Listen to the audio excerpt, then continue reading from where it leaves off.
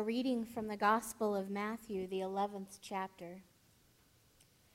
Now when Jesus had finished instructing his 12 disciples, he went on from there to teach and proclaim his message in their cities. When John heard in prison what the Messiah was doing, he sent word by his disciples and said to him, "Are you the one who is to come, or are we to wait for another?" Jesus answered them, "Go and tell John what you hear and see. The blind receive their sight, the lame walk, the lepers are cleansed, the deaf hear, the dead are raised, and the poor have good news brought to them. And blessed is anyone who takes no offense at me." As they went away, Jesus began to speak to the crowds about John. "What did you go out into the wilderness to look at? A reed shaken by the wind? What then did you go out to see? Someone dressed in soft robes? Look, those who wear soft robes are in royal places. What then did you go out to see? A prophet?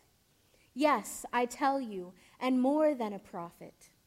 This is the one about whom it is written, 'See, I am sending my messenger ahead of you, who will prepare your way before you.' Truly I tell you, among those born of women, no one has arisen greater than John the Baptist. Yet the least in the kingdom of heaven is greater than he. From the days of John the Baptist until now, the kingdom of heaven has suffered violence, and the violent take it by force. For all the prophets and the law prophesied until John came. And if you are willing to accept it, he is Elijah who is to come. Let anyone with ears listen. But to what will I compare this generation? It is like children sitting in the marketplaces and calling to one another. 'We played the flute for you, and you did not dance. We wailed, and you did not mourn. For John came neither eating nor drinking, and they say he has a demon. The Son of Man came eating and drinking, and they say, Look, a glutton and a drunkard, a friend of tax collectors and sinners. Yet wisdom is vindicated by her deeds. The light shines in the darkness. Grace and peace to you, dear friends, from God and from our Lord and Savior Jesus the Christ. Amen. I believe I've shared with you that I have a fascination for the World War II era, particularly the life and times of those living in England during that time.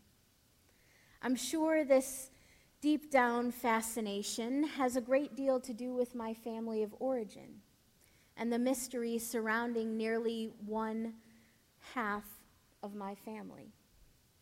In my free time, I greatly enjoy television series, films, and books about the women of World War II. Their perseverance, their passion, and their ability to rise above is encouraging and hopeful to me. Right now, I'm reading a book titled The Light Over London. This read about Cara, an art historian, and Louise, a member of the ATF, prompted me to do a little bit of research about something kind of strange. I've recently discovered the supposed origin of the Dear John letters. Have you ever heard of a Dear John letter? Okay, a Dear John letter is a breakup letter. You know, how they broke up before text messages. These letters were often sent to soldiers stationed overseas or those who had been away from home for a long while. They were named as such because John was the most popular baby boy name for nearly 40 years. Normally, the letters would begin, Dear Johnny, or Dear Darling, or Dear Beloved. But when your letter came and it began, Dear John, you knew there was danger ahead. The counterpart of the Dear John letter is the Dear Jane letter. These are letters no one wants to receive. In our gospel reading today, John the Baptizer is in jail with a death sentence. His disciples had heard his words, and they were now following not him, but Jesus. John had baptized Jesus in the Jordan and heard him declared God's beloved Son, yet he had a very serious question for him. So he sent his disciples to Jesus to ask, Are you the one who is to come, or are we to wait for another? Scripture does not tell the reply of John's disciple. However, we can imagine one disciple said something like this. Dear John, it has been a pleasure to be your disciple. You have prepared me for transformation. The clothes of camel hair were itchy at first, but after a while, I got used to them. The diet of nothing but locusts and wild honey has done wonders for my figure. Living in the wilderness has taught me valuable survival skills for future use. I sincerely hope that I never have to use any of them. I have also gained a great deal of confidence in myself by witnessing you continually ignore those who said you were demon-possessed. Thank you for these valuable skills, dear John. John, you have also taught me a great deal about faith. You have taught me to repent of my sins, a valuable practice for my daily life. You have taught me the importance of the waters of baptism. Thank you for cleansing me forever. You have reminded me that the words of ancient scripture will be fulfilled, not by you, but by one more powerful than you. And that, John, is the reason I am writing you this letter. When you sent me to question Jesus, I knew it was important. When I heard Jesus reply, I knew he was the one you had been proclaiming. I knew he was the one we had been waiting for. I knew he was the one the world needed. This is the reason, dear John, that I can no longer be your disciple. I have decided to follow Jesus instead. He is the fulfillment of the words of the prophet Isaiah. Our people have been waiting for him for generations.